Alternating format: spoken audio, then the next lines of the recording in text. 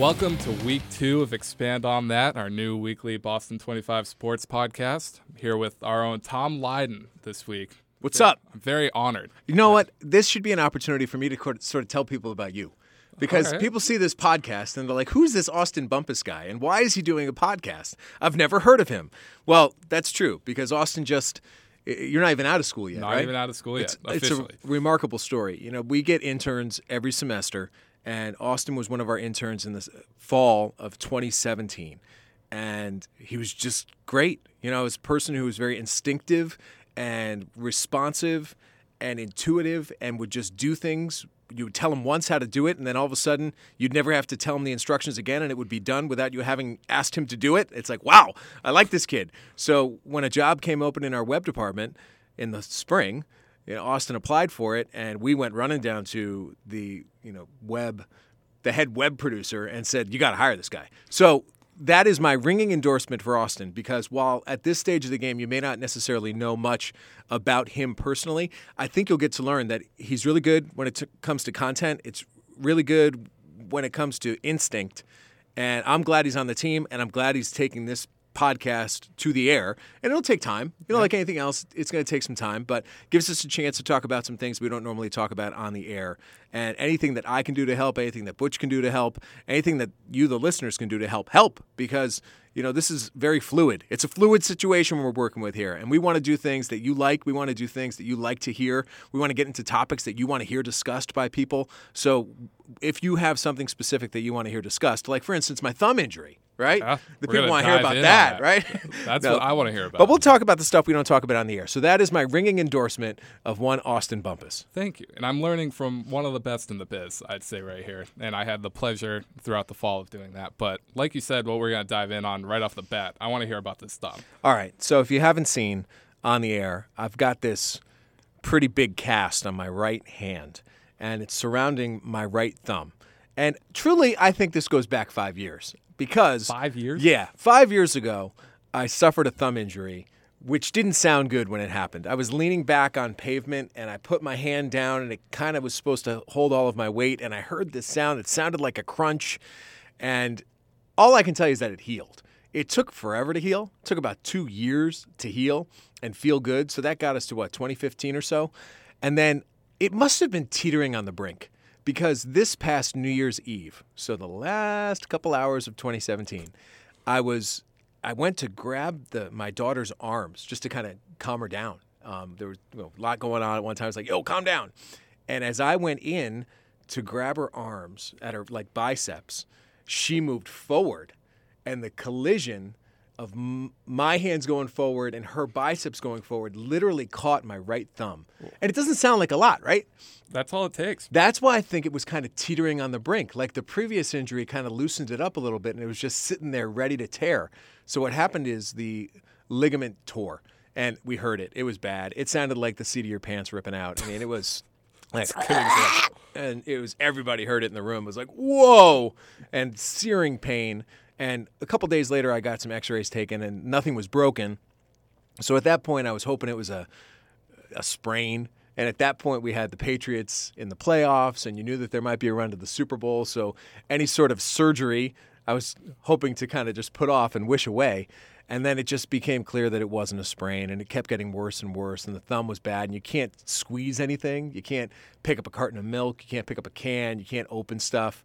And you're so inhibited, and it makes you appreciate how important your thumb is. And then I would say halfway through March, finally hooked up with a doctor, and she said, yeah, that looks as though that's probably torn based on everything I'm seeing. I had to get an MRI, and if you ever have to get an MRI for your hand, it's the worst thing I've ever had to do in my life. I think any MRI is going to be the worst thing. I'm okay with the concept of being in an enclosed space. Yes, it's claustrophobic and it sucks, and there's a part of you that says, well, I'll just go to sleep. But if you've had an MRI, it is loud. So loud. It's loud. Oh, man.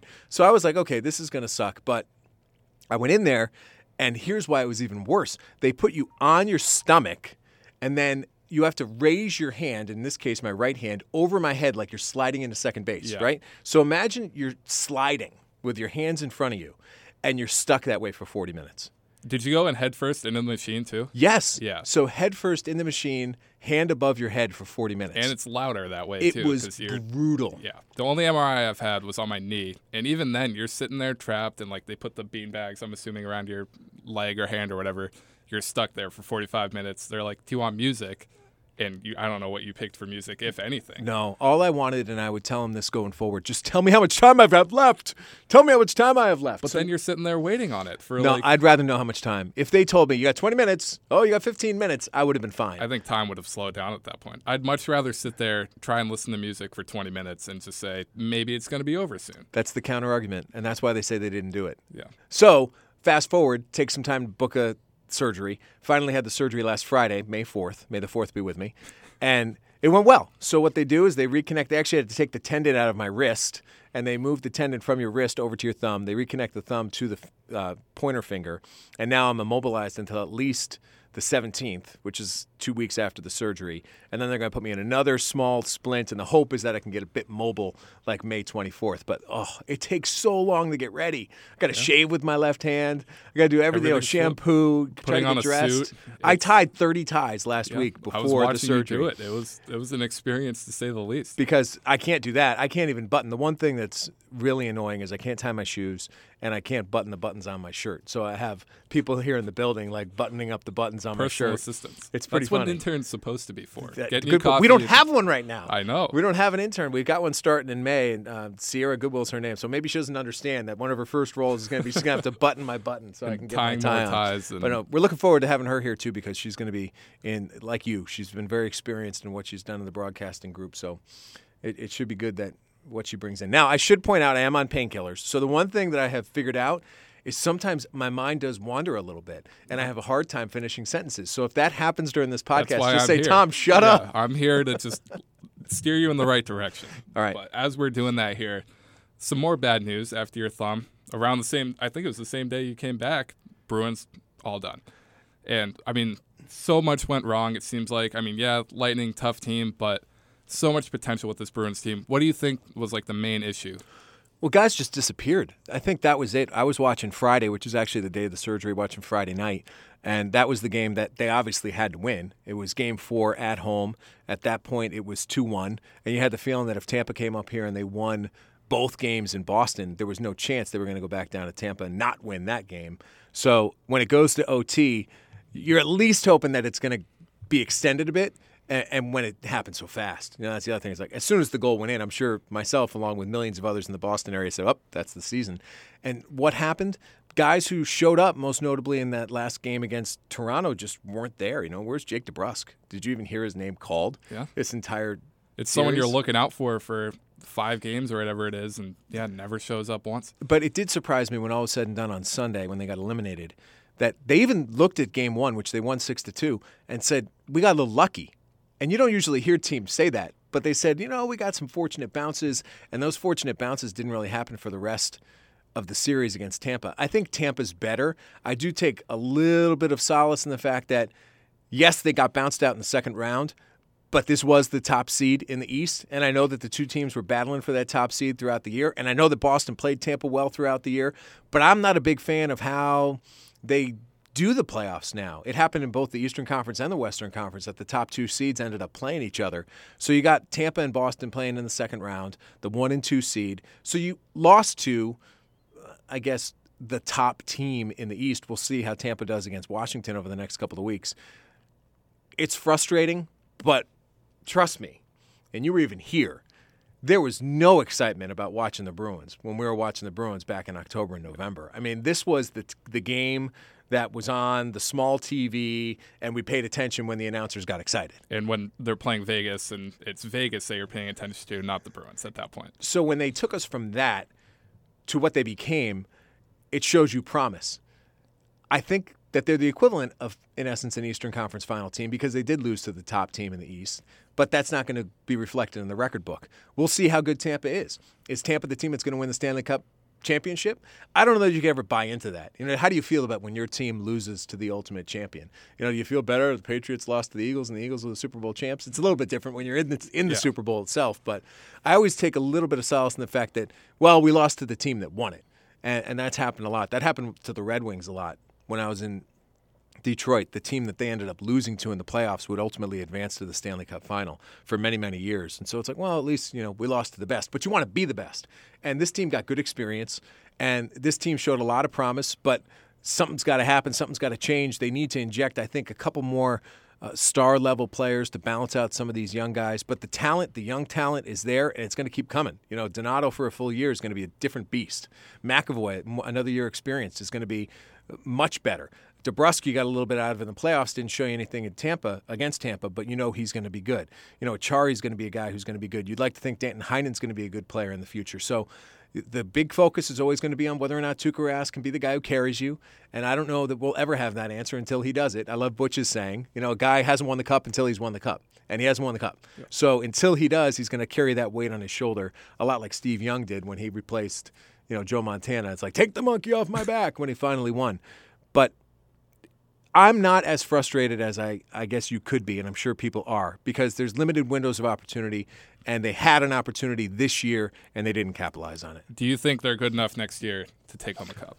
Yeah, and I think that there's going to be some changes, but I don't know how you couldn't go into 2018, 2019 not thinking that the Bruins are one of the best teams. It depends on what happens with the other teams around them, not only in the East, but in the league. I mean, what we saw with Vegas, nobody 12 months ago could have ever thought that team would be constructed and as competitive as it is.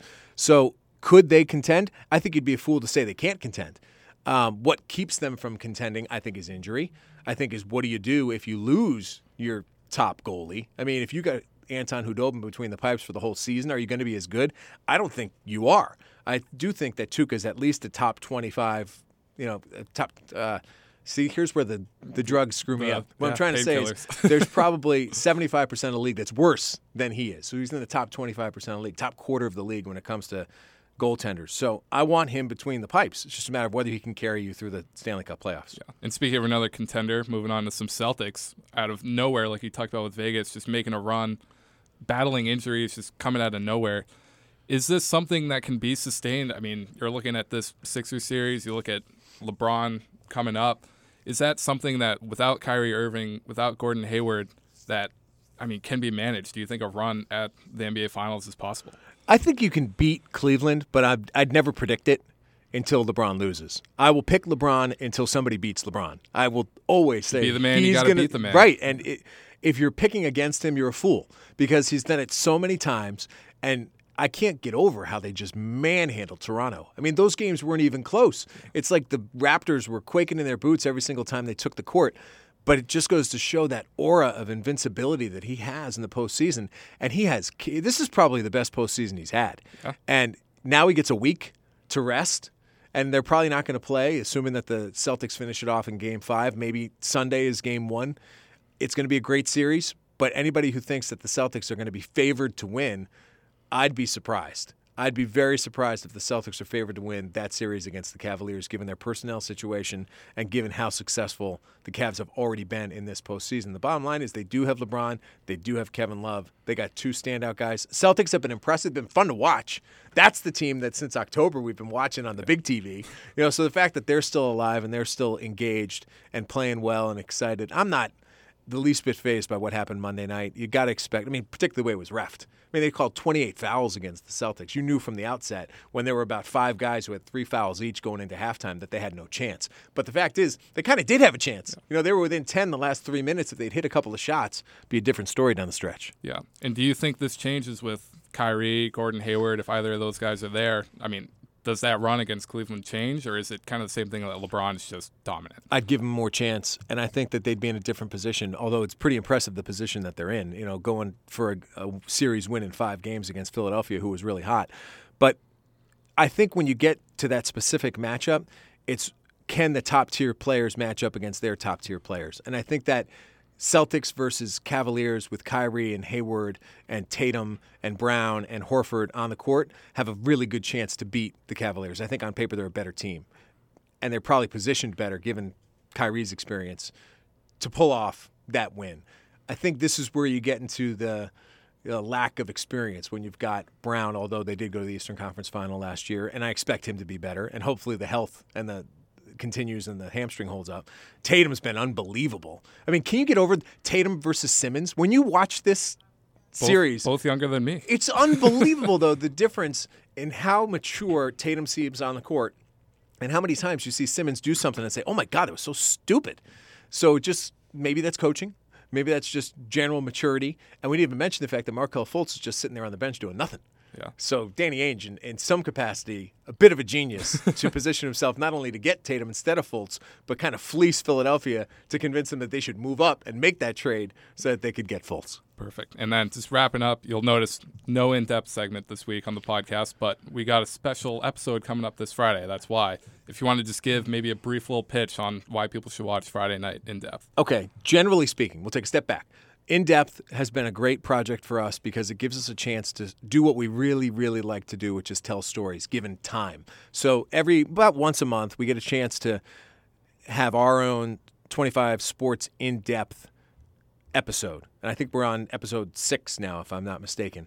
And this week's is going to focus on a couple of things. Butch Stearns went out and did a story on a rugby team that plays in the Blue Hills, which is really cool because it's different. I think anytime you can tell a story that's different and give it some room to breathe, that's pretty cool. So Butch has got that story. I've got a feel-good story about a guy by the name of Steve Babineau, who you may or may not know, but you certainly know his photos. He's been around Boston Garden and TD Garden since the 1970s. He was the official photographer of the Bruins for decades.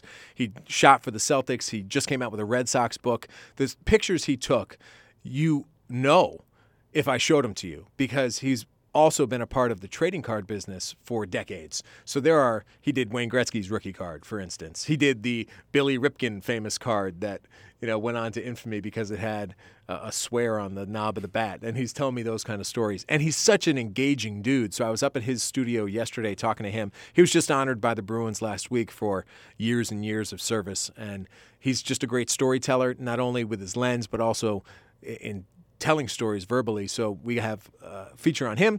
And then we're also going to do something related to an event that's taking place Wednesday night this week where they're celebrating Team Impact. And remember the last In-Depth episode, we did a story about Liam McGurdy, who through Team Impact was connected with the Northeastern baseball team. Yeah, you shared that on the last... Yeah, featured last week. On the last podcast. Well, Team Impact is being celebrated, and a lot of big names from around Boston are going to be at the event Wednesday night. It's slated to have Julian Edelman, Robert Kraft, a number of other big-name Patriots, other athletes from around Boston are going to be there. So we'll have a reporter there covering that event, and we'll feature that too on the In-Depth. And what I also love doing on In-Depth is giving updates. So I've learned some new information and follow-up based on how people responded to the last episode of In-Depth and what happened to Liam McGurdy and his family and the Northeastern baseball team. So we'll share some of those updates with you. And, it kind of unfolds. We've still got 3 days before we do it. So things sort of come out of the woodwork here in the last couple of minutes. Perfect. All right. Well, thanks for coming on. I really appreciate it. Thanks for all the kind words. Tom, where can they find you? Well, I'm at Tom Leyden, and I appreciate you checking in. And I did ask for some questions here. People are just asking how you can listen. Well, if you're listening, you figured out how you can listen. Yeah. So it's on SoundCloud, it's on the website, everything else. And my buddy Dan Dardarian wants to know if Jaylen Brown starts tomorrow. Do you start Jaylen Brown tomorrow? Why not? I mean, you start Jaylen Brown tomorrow. You gotta roll with the punches there. Got to roll with what you've got. Yep. So it worked well coming off the bench for the first 3 games, but make a little switch. That could be a nice, easy switch. Be sure to check out all of our sports coverage on Boston25news.com. Tom does a lot of great work on there. Check out In-Depth Friday night, like he was talking about. A lot of great stuff coming. Follow us on Expand on That 25 on Twitter. Check out our SoundCloud. Follow us there. And all right. Thanks, bud. Sweet. Thanks for coming on. No problem.